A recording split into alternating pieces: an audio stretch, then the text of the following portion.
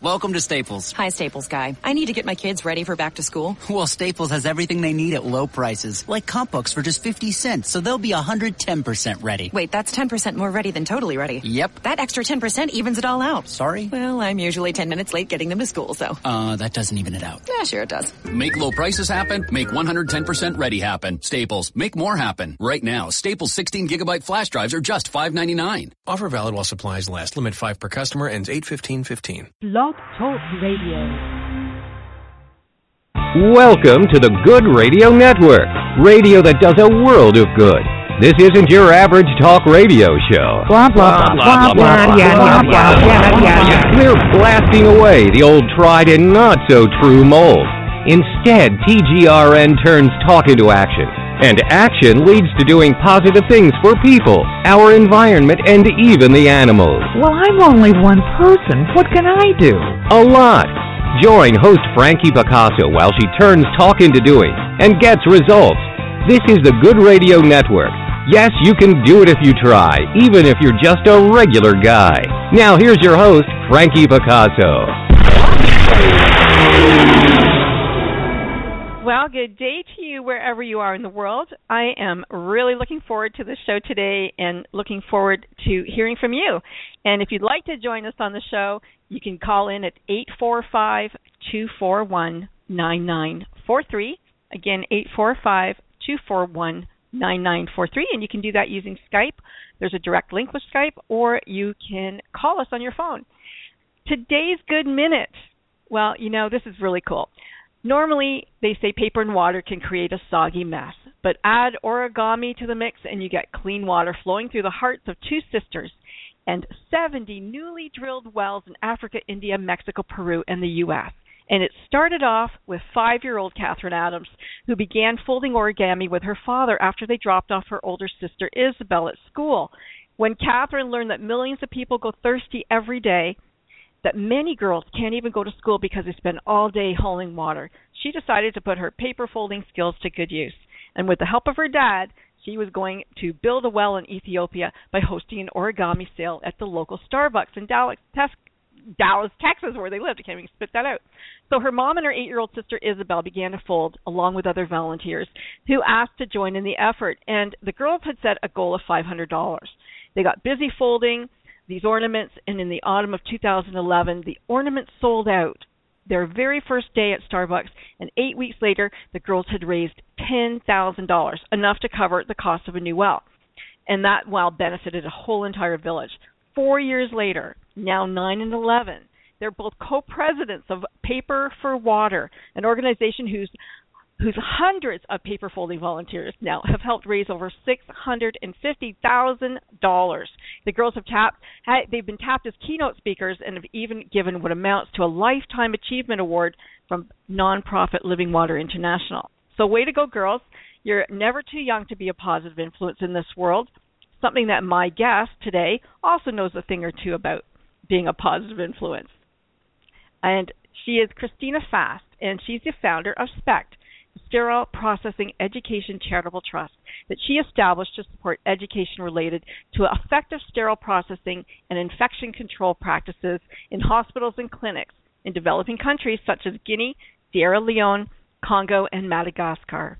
Christina has been employed since 2006 as a medical device reprocessing tech, an MDRT, who worked in this role around Canada and Australia until 2009 brought her back to Canada, and she was hired to teach at a small healthcare college called Alberta Business Educational Services, where she taught the MDRT course to students who had all immigrated to Canada.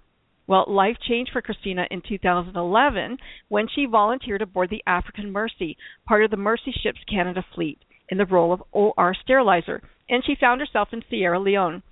It was during this experience that Christina found her calling. She said she would be a voice for this unseen and so crucially important area of the hospitals. Let's hear from her firsthand what she experienced, and it had to be something so significant that it really shaped her future, the one that which she created, SPECT. So welcome, Christina, to the Good Radio Network. It's great to have you here. Thanks so much, Frankie. I'm excited to be on the show. Oh, that's wonderful. Can you tell us a bit about your background growing up? Like, are you an only child? Do you have siblings? I do. I have a younger brother. He is about a year younger than me, actually, so we're fairly close in age.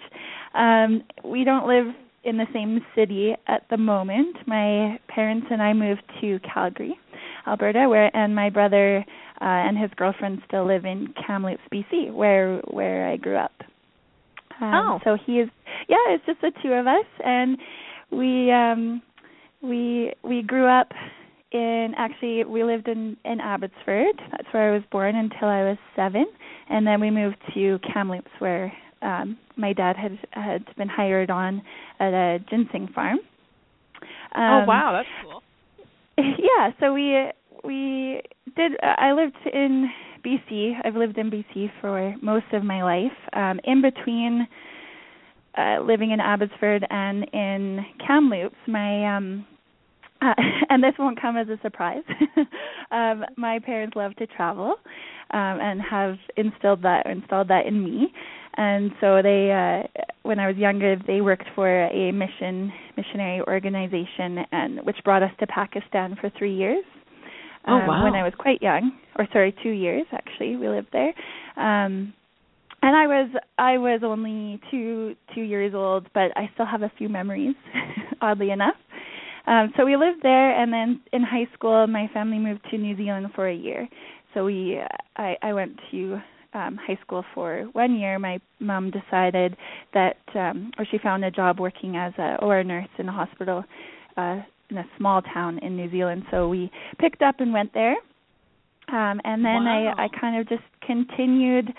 The gypsy lifestyle. I just found an interest. I found, they, other than living in those countries, they've definitely focused on exposing us to other countries, other cultures, and they volunteered a lot and still do as well. So that's a big part of their lifestyle, which was passed down to my brother and I. That's fantastic. I just love hearing that. So your mom's an OR nurse. She was not a big surprise that you had developed a passion, let's say, for cleanliness or sterilization. How did you become special devices? Like, how did you get into that? Sorry, it's just to clarify, my mom was actually an emergency and an ICU nurse. Oh, okay.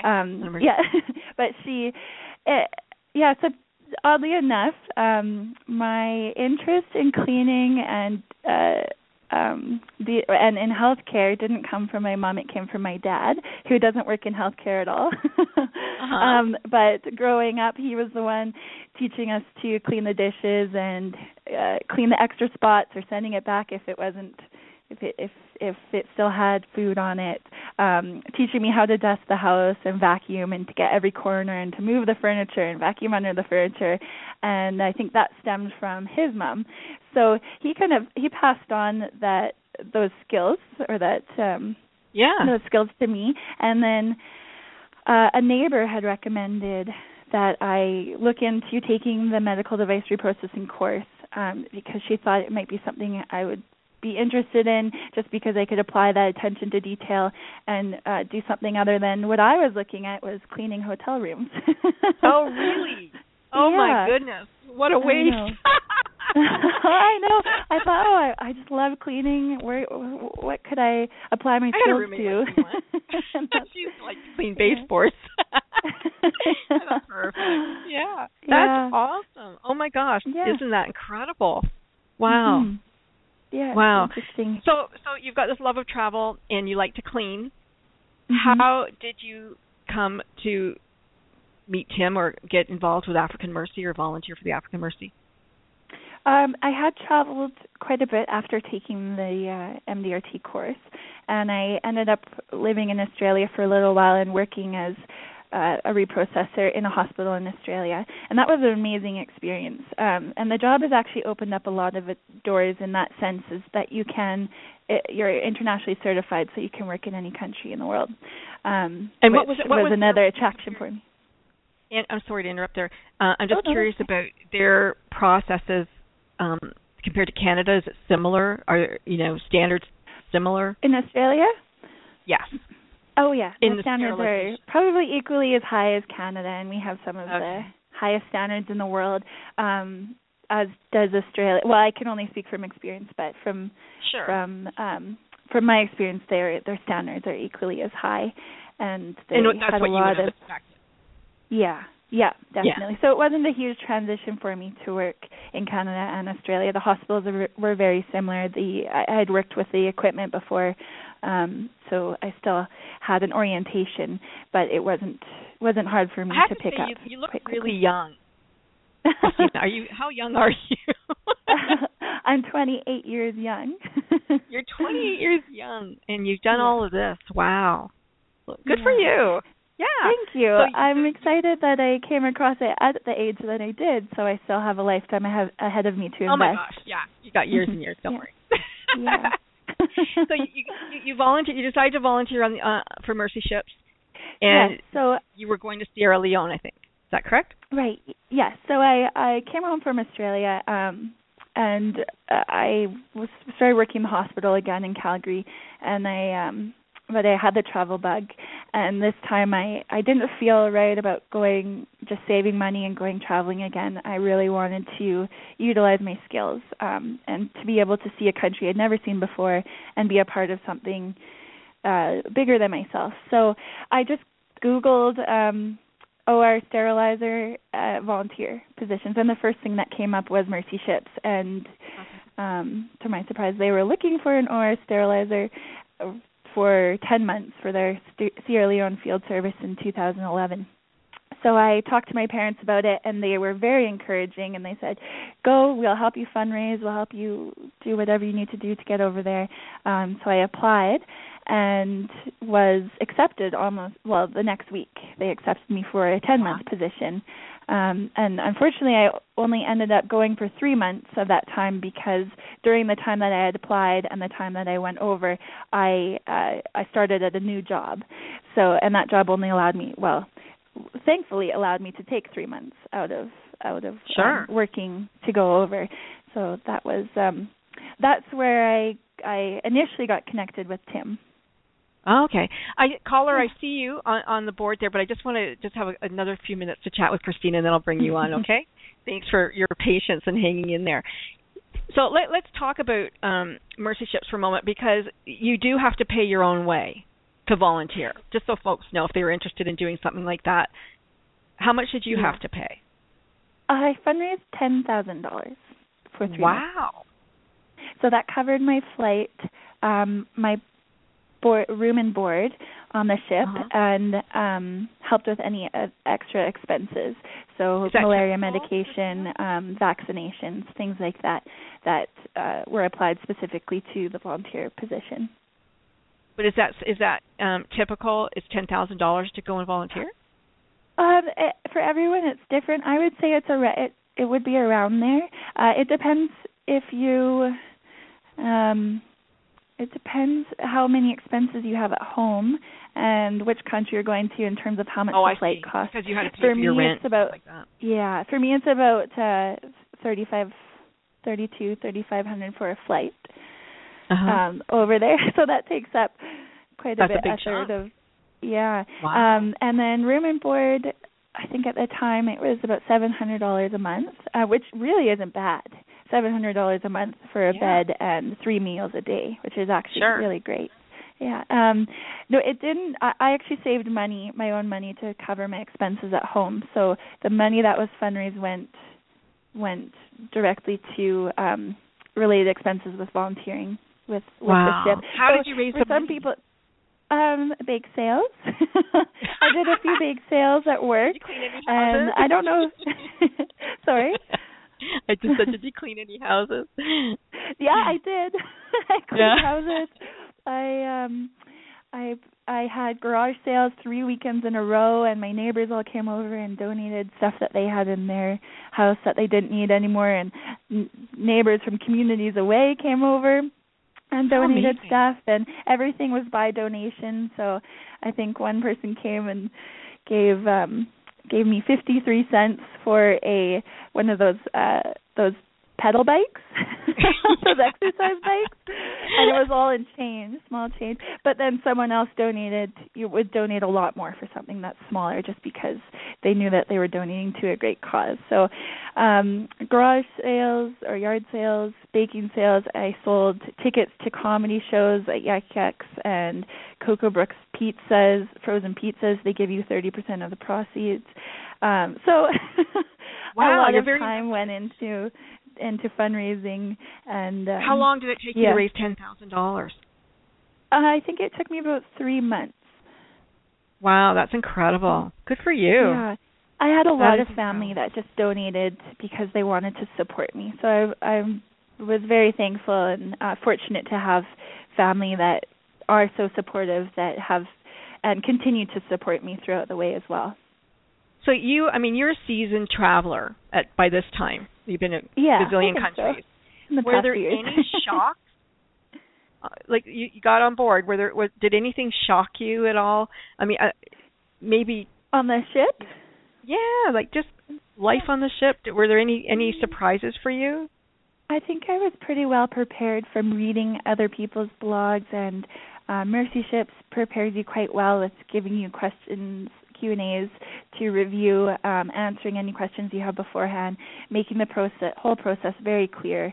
I think I was a bit surprised because I didn't know what the department would look like. So, and I hadn't been in a setting like that before on a hospital ship in West Africa. It's an impressive amphitheater. Yeah, oh my goodness, yeah, it's amazing what they're doing on board with what they have as well. So I wasn't as shocked when I saw the department. I just adjusted what I was used to. And the one neat thing, part of the story actually, is the first day on board, I was introduced to my team leader in the sterilization department, and her name is Jane McIntosh. She was actually she was a Pender Island resident, and now she's working with Mercy Ships Canada in Victoria. Okay. So in 2011, or 2010, she arrived on the ship, and she volunteered for 2 years as a team leader. Wow. Or just over 2 years actually. So the first day I met her, and I knew right away that she was going to be someone in my life for forever. Right. We immediately connected, and she was telling me how a bit more about the ship, because I didn't know the dynamics, the certifications, all of that I was used to. She was saying that the ship is really encouraging all their volunteers and the ones from West Africa that were working on board or volunteering on board to receive certification in the area that they were volunteering in if they didn't have it beforehand. Mm-hmm. And normally when you work in a sterilization department in the hospital in Calgary, as an example, you have to have a certification. They won't hire you. They won't look at your resume. You must be certified and continue to maintain your certification throughout the year. So I was used to these high standards and you had to have these qualifications. And when I went on board, she said, "No, you just have to be willing." Right. So right. You're a volunteer. You're not exactly, and they need volunteers, and they're not going to turn you away if you're a helping hand, which makes sense. And so the OR sterilizers in the department, there were 2 volunteering from Sierra Leone and 1 from Dominican Republic, 1 from Italy, Jane from Canada, and myself. And she told me that the ship was encouraging them to take this certification, this course. It was a course that they weren't very familiar with, and there was a woman from the States who was donating her time to kind of Skype in or teleconference in and help them go through the manual, to learn the manual so that they could write this exam to become certified. But unfortunately, the woman that was volunteering her time became very sick and wasn't able to teach classes through teleconference anymore. So they had made it kind of a quarter way through this manual. And she said, can I show you the manual, because you're certified and you might know. And it just happened to be the same manual and the same certification that they were studying for it that I had just become certified to teach literally a month before. Wonderful. Yeah. So that was actually the most surprising, and it was a great surprise because I realized I felt like that was my purpose. The reason that I was there to help them, to hold classes with them, excuse me, and to teach them this course and to help in any way possible to get them to achieve that certification. So that was really great, and we studied every evening every other evening that I was on board. And Let's take a call. How about that? Sure. You ready? Okay. Yeah. Let's see who's with us today. Hi, area code 587. You're on air with Christina and Frankie. How are you? Hello? Area code 587-891. Hi. You there? I guess they're not. I can't hear anyone. No. Okay, we're going to take another one then. Hello? Oh, I thought we heard her. Okay. Let's see. Hi, area code 250. You're on air with us. How are you? Hey, it's actually Colleen Sullivan from Mercy Ships and also Jane McIntosh from Mercy Ships. Oh, wow. Hi, welcome, ladies. But we're not on speaker, so I'll start and then I'll hand over to Jane. Great. Just on behalf of everyone from Mercy Ships, we are so excited and so proud and just in awe of Christina and the work that she's doing with SPECT. Like we're just so grateful that she continues to work with us and that, you know, we get to have this relationship and this partnership with her because what she's doing is just so amazing and she's such an amazing woman. I agree. But Mercy Ships, kudos back to you at Mercy Ships because you guys do amazing work too. Yeah, I was holding it together until now. I'm going to pass it over to Jane, too. Oh, thank you. Hey, Christina. Hi, Jane. I heard your story. Thanks. You heard me. Nice words, I try to be very careful to get everything right. Yes, this is the Jane. The Jane. Yeah, awesome. Oh, well, it's great to hear your voice. It's great to hear you, too, and I'm just, continued success in everything you're doing, Christina. Just keep going forward. Everything is going to come together. Thanks for your support. I wouldn't be here if it wasn't for your encouragement and support. That's for sure. Jane, are you still working on board the ship? No, I'm actually not. I'm living in Sydney, BC, and working here at the Canadian office in donor relations. And okay, so also with the crew a bit, so I still get to keep in touch. In fact, I just emailed George and Frank, the guys from Sierra Leone that Christina referred to. They're still on board. George is in charge of the department. Frank's working there. So Christina's legacy is still growing. Wow. Wow, that's fantastic. Well, thank you girls for calling. Not at so all. Nice. We'll let you get on to your other calls. Thank you. Jane. Bye Thanks, now. Colleen. Yep, bye-bye. All right, well, our caller called back, so let's see. Okay. Area 587, you're back with us. Hi. You're on air. I thought I was just listening in. You can just listen if you want to. Did you have something to say? Is that your mom? Yeah. Hi, Olive. Hi. I'm proud of Chris and the work that she's doing, and I just love hearing her story every time because obviously being a mom brings tears to my eyes. But she and her dad are currently doing so much good work. So I'm gonna hang up because I want to hear more of her story. Wait, before you go, I want to ask you something. Wait, because you have created a legacy for yourself through your daughter and all the work that you've done in volunteering and traveling the world and giving of yourself. And I think it's important for people to hear, from a parent's perspective. Was this intentional, or did you just drag your kids along because they had to come with you, or is this something that was, you really thought about and was intentional to make sure that your children continue to volunteer through their life? Oh, good question. Yeah, good question. Exactly. I think for both Dan and myself, for Dan, it's very much a way of life and a purpose, and it stems from our faith as well. And God has given us so much. We would like to return that and give to others. and just having a real heart for making a difference in people's lives. And I think we tried to model that growing up. We didn't always do a great job, or as Christina was growing up.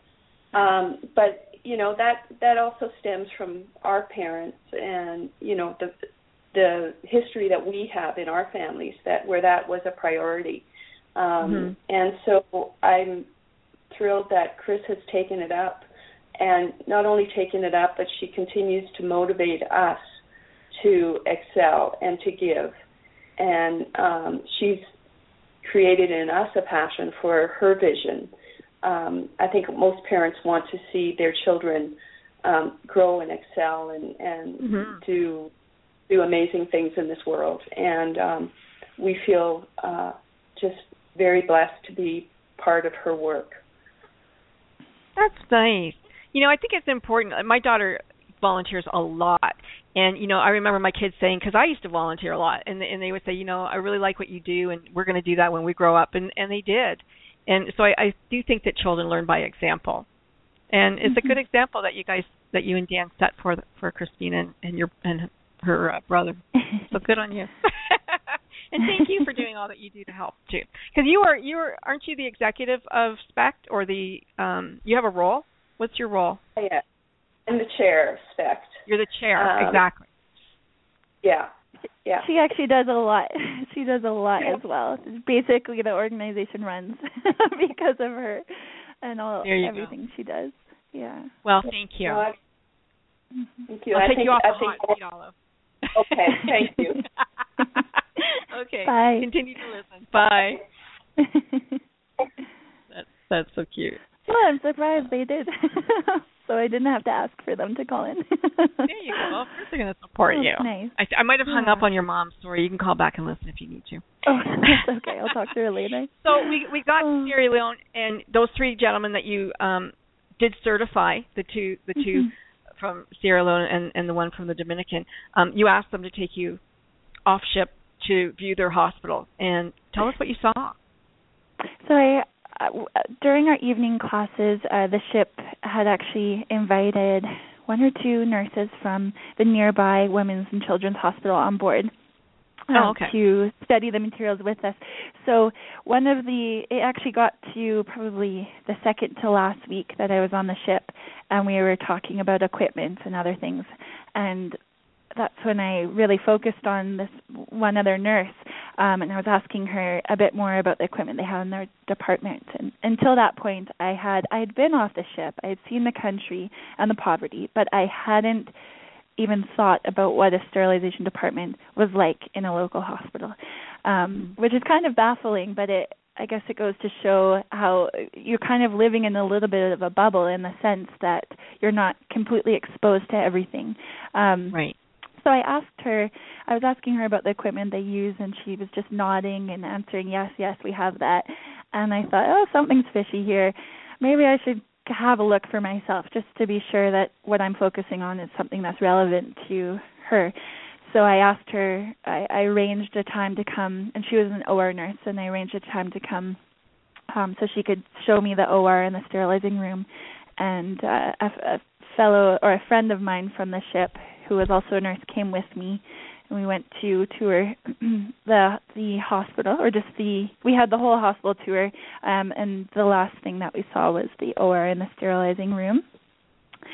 And are you ready? Yeah. You want to hear about? Okay. So nothing really shocked me up until going into the OR.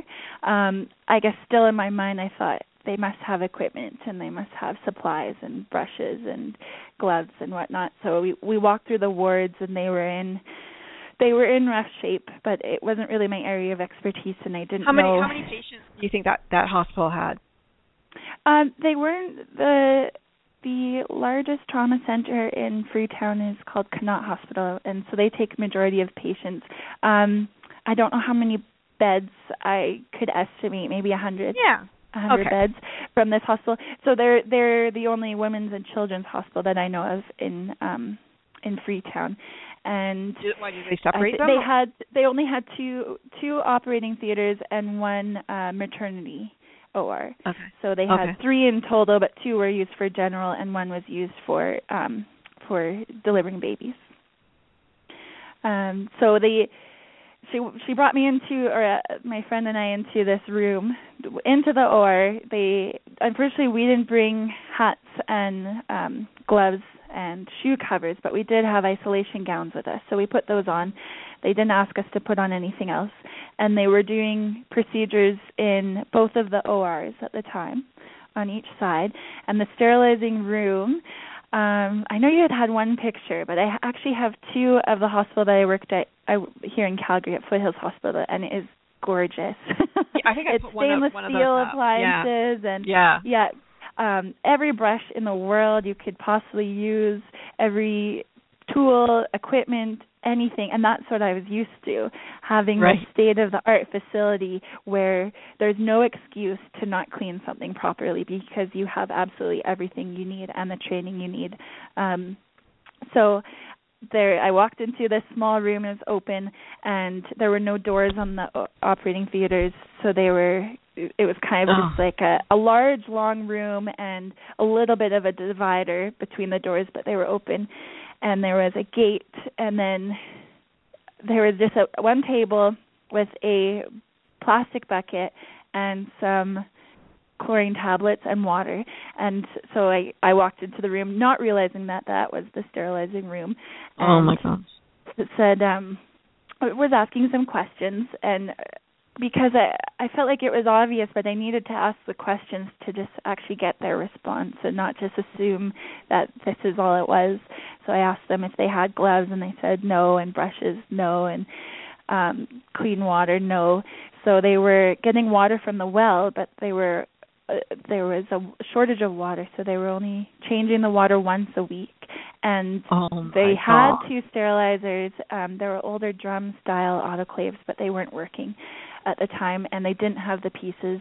They actually knew how to fix them, but they didn't have the pieces they needed to fix them. So they weren't sterilizing the instruments. They were placing them in the bucket between patients, and then they would sit on a counter, open counter, so they weren't wrapped or covered. Yeah, there's also a picture.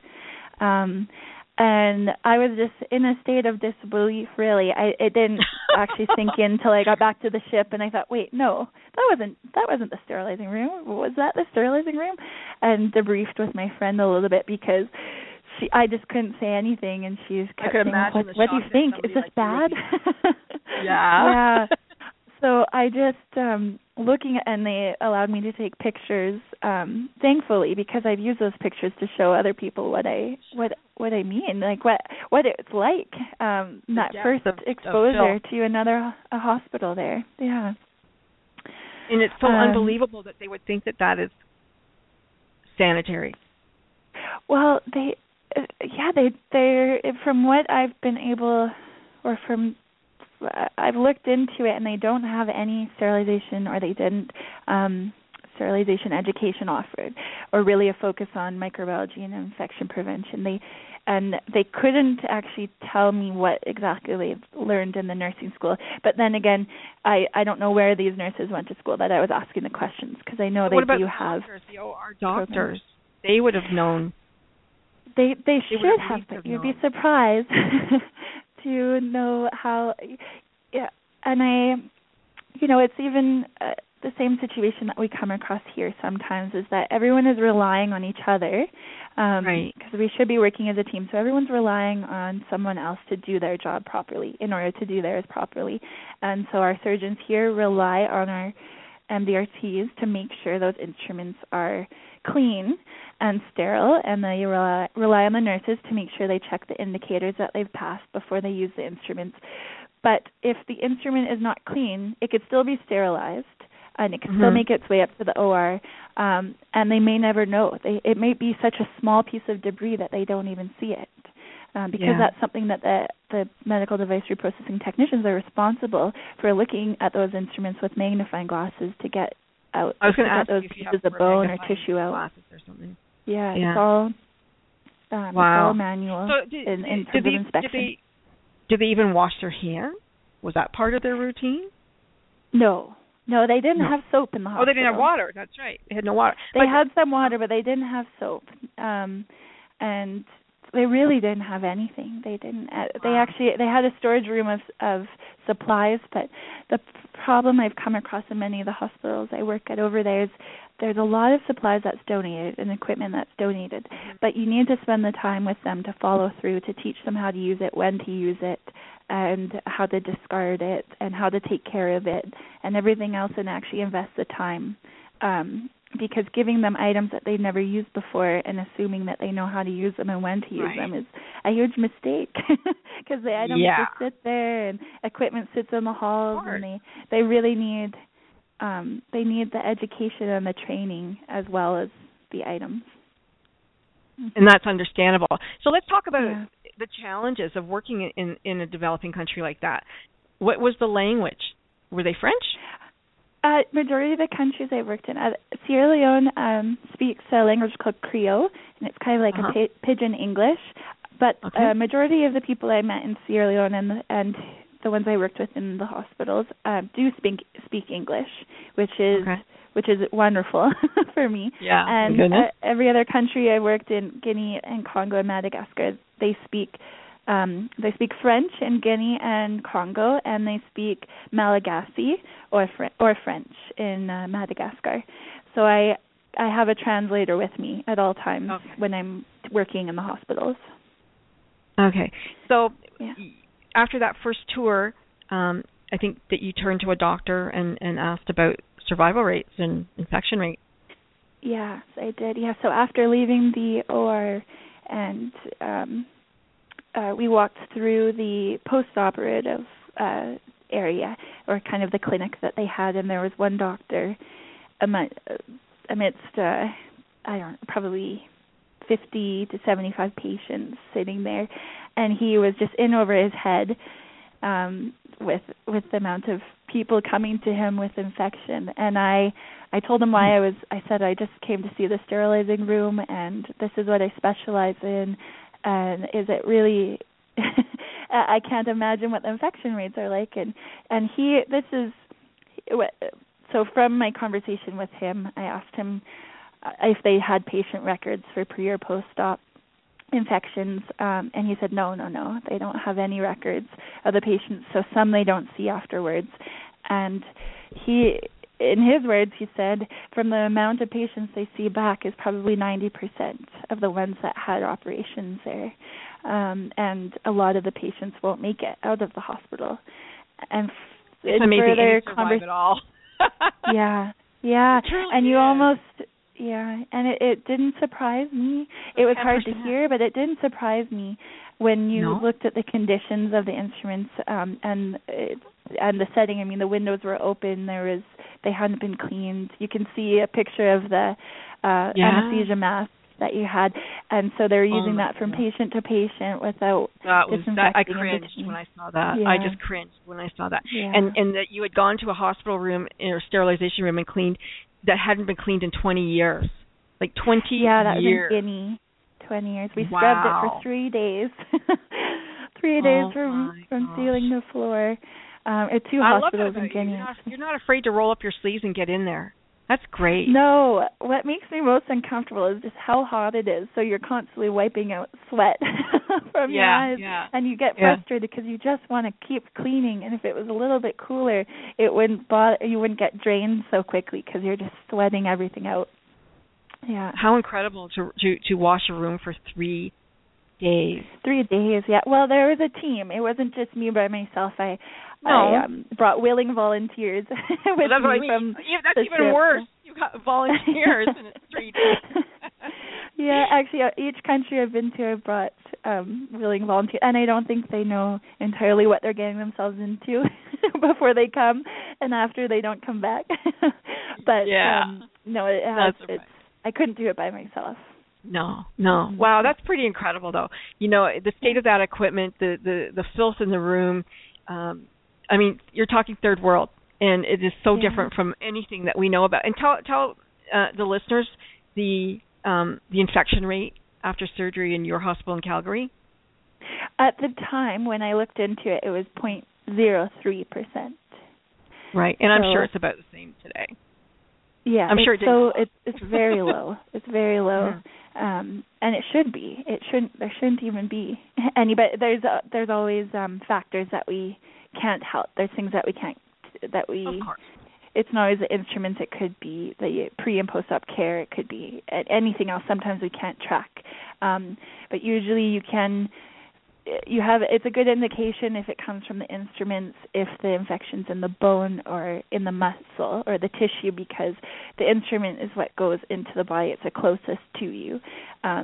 So depending where the infection is, sometimes it can be pinpointed. And if you know that instruments are dirty, then I would almost guarantee it's from them.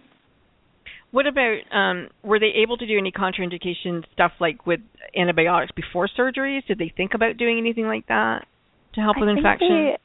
That's not really my area of expertise, but I think from what I've heard, they take a lot of antibiotics after the surgery to try kill any bacterial growth, although that also has a downside, because if you take too many antibiotics, then your body becomes resistant to them and can't fight off other infections. I'm sure that they're pretty good at fighting stuff off living there. They probably have a lot of, that's I true. say that with the most respect, but you know, when you're used to living around definitely. I mean, my stomach is just so weak, but they can handle. They could eat anything. It is quite impressive. Well, you grow up what you're used to, so I'm sure that they have some pretty good fighting genes. So you left that day thinking. Oh my gosh. Thinking, what do I do? I had no idea what to do, actually. I went back to the ship because I went for this tour in the morning and I was working on the ship in the afternoon. So I went back and talked to Jane and another girl that had come on board during that time, and she was from the States. And I was talking to both of them, showing them pictures, and saying, there's so much we could do. Why aren't we, there's so many drapes, there's other things we're not using on the ship that we could bring over there and, put barriers between the sterilizing area and the ORs, and move the instruments and cover the instruments and get them to change their water, and why don't we give them some gloves and other things. And Johanna was the other girl. She actually said, why don't you start an NGO? And I said, oh, yeah, that's a great idea. And then I followed up with, what's an NGO? And because I had heard it, of course, but I just actually hadn't questioned what NGO stood for. So for anyone that's listening that doesn't know, it's I was young, non-governmental organization. And we looked into it. I did some investigation. So on my lunch break from the department, I went and called my parents the same day. And I said, okay, this is what happened. I need to do something about it. I can't just sit here, because it was so easy in my mind. It was so clear, and you can't just sit around when all you have to do is help them clean the department, give them some knowledge, because I realized that no one had told them before, and if someone had told them and given them something to read, the education around what they were doing, that they would probably make changes on their own, because why wouldn't you? In my mind, why wouldn't you? And so but you still have the equipment problem. Yeah. So I went to, I called my parents and I told them what I wanted to do, and they said, yes, that's a great idea, let's do it. So we actually, the idea and the support came very quickly the same day, and everything else has taken a little bit longer to get established, and we've definitely hit a few bumps because we're learning. When I came home after Sierra Leone, and we researched other organizations that were already doing this type of thing, that I could work with them and just focus on providing education and mentoring and training in the hospitals to help them change or see what the need was, and help fix the need or work with them on it. And we couldn't find any other organizations in the world, and we contacted a number of well-known organizations, and they're focusing on training nurses, training doctors and surgeons and anesthetists and lab techs and x-ray and everywhere else, but no one that we could find or that we spoke to knew about an organization that was focused on helping to provide sterile instruments. So that's where we decided to proceed, and register the organization, and have just been learning a lot since. Well, okay, so let's go back to, we'll call it the pressure cooker. So you guys, you go back to the ship and you're thinking, okay, so there has to be some way that we can sterilize things and kind of level the playing field for these folks, because there's no parts, they don't have electricity, maybe they don't have this or they don't have that. So what could we use to that's inexpensive and will do the job? So how did that come about? It came up in a discussion with a friend and fellow volunteer on board. His name is Sean Reynolds, and he's a anesthetist, or was an anesthetist volunteering with Mercy Ships. So I had so many people approach me with amazing ideas and just so supportive and encouraging me with ideas and ways that I could, show kind of quantitative measurement ideas of, okay, this was the infection rate now, or this was the amount of microbial growth, and how to reduce that and how to show it, because that's really what people want to see to get involved, and that's not my area. So I had a lot of people come up with great ideas, and Sean was one of them, and he said, I was telling him, the frustration is they actually, I can give them the knowledge, but then they don't have the equipment, and they're not able to sterilize their instruments even with the knowledge. So how do I get them something? And even if we give them a sterilizer, they don't have the resources to support it. So they don't have a water filtration system. Their electricity isn't reliable and will cut in and out, and that will cause the autoclave to short. So what he suggested, from everything I talked to him about, was just to go back to the very basics that we used in the 1800s before, is just to give them a pressure cooker to use and to sterilize the instruments with that. And he said, we know that it gets up to temperature and it can hold the temperature, and why don't you go with that? And I said, no. I don't want to bring them backwards, bring them way back to, the 18th century. I want them to move forwards. I want to come up with something new and invent it, new and kind of like the solar-powered sterilizer, although it wasn't really ideal in hospital settings, just because there's long periods of rainy season as well. So I had said no, and I was still brainstorming it, and that discussion happened when I was first in Guinea, and by the time I returned, I'd gone home and came back, he had already ordered a pressure cooker. So he was keeping in his cabin, and he said, here, take this, go, just test it out, see if it works. And we took the pressure cooker up to the galley on the ship, and we tested it on one of their industrial ovens, and we put our chemical indicators and our BI inside, and everything passed, which was really exciting for us because we just weren't too sure.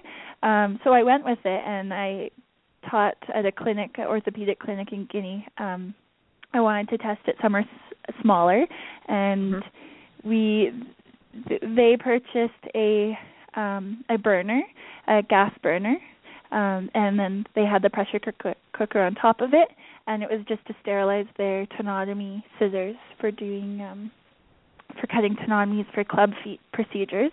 And so that was a great trial. We had some classes. I taught them how to use it and take care of it, and then I realized this could actually work. So the next point of discussion was did you have any indicators of their infection rates from surgery? No, they weren't doing. They were just renovating their clinic at the time, so they weren't doing. And to be honest, every hospital I worked in has not kept any patient records, so it makes it really challenging working in these types of settings. With how do you get them to start keeping patient records among everything else that I'm focusing on this area? But it would be great and it wouldn't surprise me if there's an organization out there that works with hospitals to help create an administration kind of area. But it's a daunting task. I don't know. Well, it is because they can't deploy an enterprise system. No, and there's many villages, and patients can travel for days, and it's really difficult to keep track if they don't have an address or a phone number or email even. So Yeah, that's when you mentioned, another. I wanted to ask you about when you said it was the hospital for women and children. Do they segregate women and children from men in hospitals, or was this just because it was like a birthing hospital? Yes, yeah, no, they don't segregate. They have general hospitals and private hospitals just like we do, and then this was just particularly special for women and children. Okay, so it worked. The pressure cooker worked. It works, yes. And then yay! And so after I decided to go with the pressure cooker, it was to create a basket or stringer inside of the pressure cooker that will suspend the instruments. Because unlike the autoclaves we use in the hospital, the pressure cooker doesn't have a drying cycle. It just, the steam creates, the steam goes out, but the water will remain on the bottom. Right. And so cooler air will come in if you turn the heat off, and they will dry. But I wanted to prevent them from lying flat, because lying flat, it'll take longer to dry and more moisture will collect between the instruments. So we thought of, anyway, we worked with I'm saying we as me and the organization and the board. We worked with a engineer in Texas, in Lindale, Texas, who volunteered and created this instrument basket. That's our kind of a trial basket.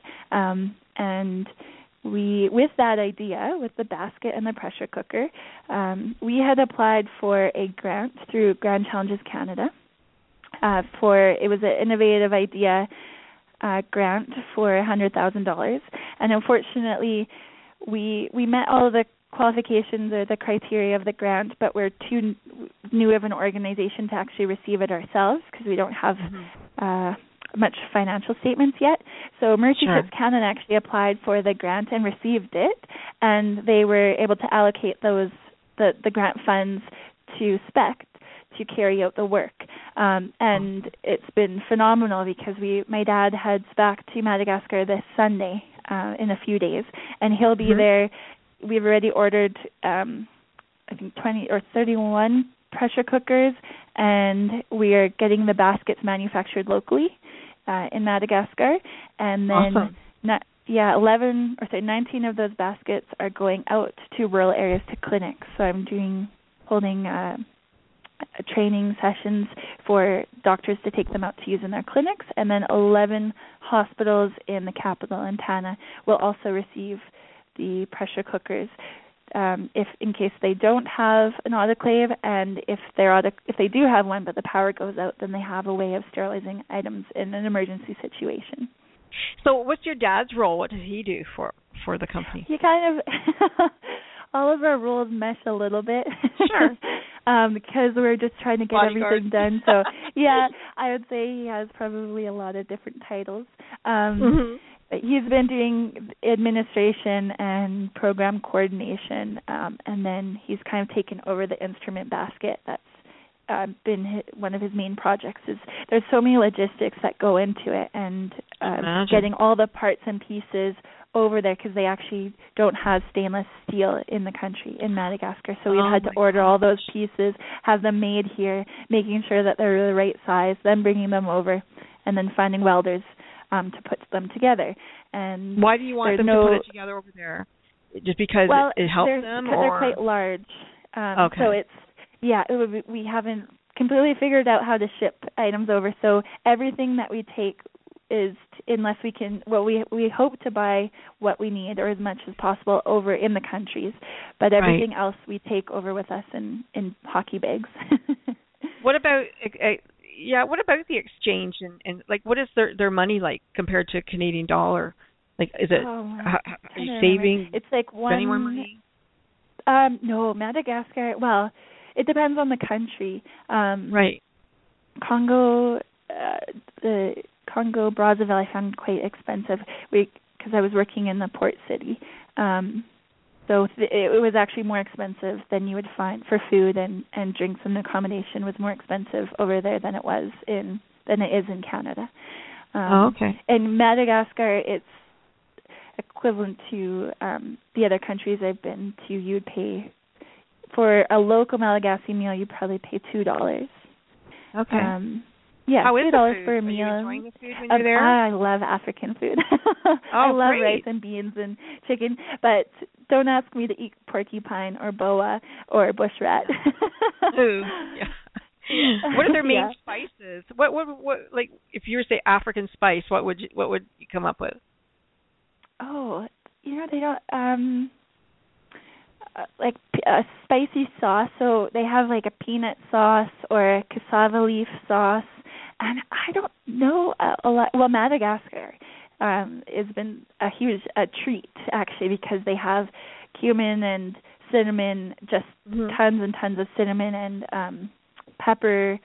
You can get like little red and white pepper, and of course vanilla. They have vanilla. Oh, and it's so fragrant and it's amazing, but it doesn't travel well, I've learned.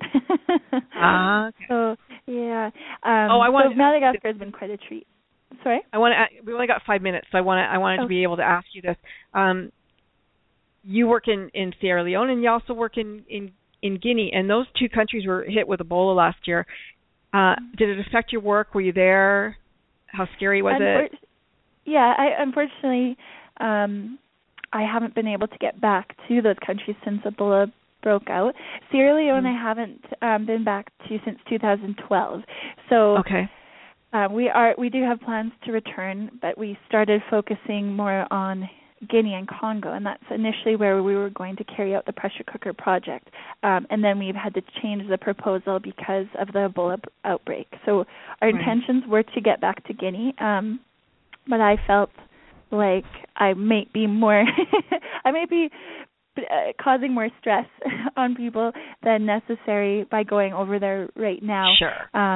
And the hospitals are a little bit of a hot zone, and that's where I would be based out of a hospital. So I haven't been back to Guinea, and it did affect our work because we were planning to go back there, and I can only imagine how many other organizations were also planning to go back to Guinea. It's funny and how pulled quiet out because of the Ebola. news is about them. You don't hear a lot, but there has to be still active cases and oh yeah. I don't think that. I think actually I can't quote because I can't remember. Sure. From my knowledge, I think there's. I can't remember if there's still cases, but I think one of the countries is Ebola free. Good. And I can't remember which one, but obviously there's the aftermath of the whole virus and rebuilding the country, basically, of like that sense of not being feared of going into the hospital again, because there was a lot of skepticism or of actually contracting Ebola in the hospitals, and I think people have looked past that now and realized where it stemmed from. But unfortunately, where did it stem from? I think eating bats actually in rural Sierra Leone, and then it traveled across the border to Guinea. And again, I had no idea. Not entirely. Yeah, because we had heard about it when the ship was in Guinea in 2012. We had heard the rumor that Ebola was in rural areas, and I think it actually is. Ebola is common in rural areas, but the concern is when it hits the cities, is that it's how has it traveled, and then with that larger population, it just spreads like wildfire. So it's usually if it starts in a rural area from eating bats or monkeys, or I'm not entirely sure where it initially started from, but it will die out quicker in the rural areas if they're not leaving their communities or their villages. But if they leave and it travels to the cities, then that's where the real problem starts, and that's how it spreads so quickly through those West African countries. Christina, we've got about a minute and a little bit left, and I want to thank you so much for being my guest, and thank everybody who's been listening. Tell us how to get to your website if people are interested in donating, if they're interested in volunteering, if they're interested in sending pressure cookers to you. I don't know what you need and want. So let them know. Oh, yeah, we need we need everything. We have the pressure cookers, and we've been able to purchase them in country, but we're accepting donations for the pressure cookers and for supplies, and then to support our volunteers in going over and carrying out. And we provide education, so I've created a course that we teach over there, and it's modified to each hospital. But I really value in spending time with them and learning more about the hospitals and their needs and investing in them and investing in the relationships. And I think that's how you develop a sustainable system and make changes, right? Right. Is actually to follow up with them to make sure that you can help them and focus on the needs. So our website is www.spectrust.com, .org. So spectrust.org.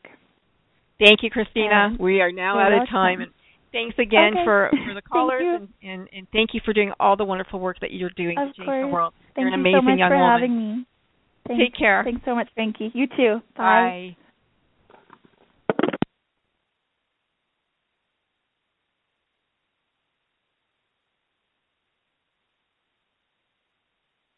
Thanks for joining us. This has been the Good Radio Network with the Princess of Positivity, Frankie Picasso. Are you ready to walk the talk, turn talk into doing? Then get out there and do a world of good. You've got the power.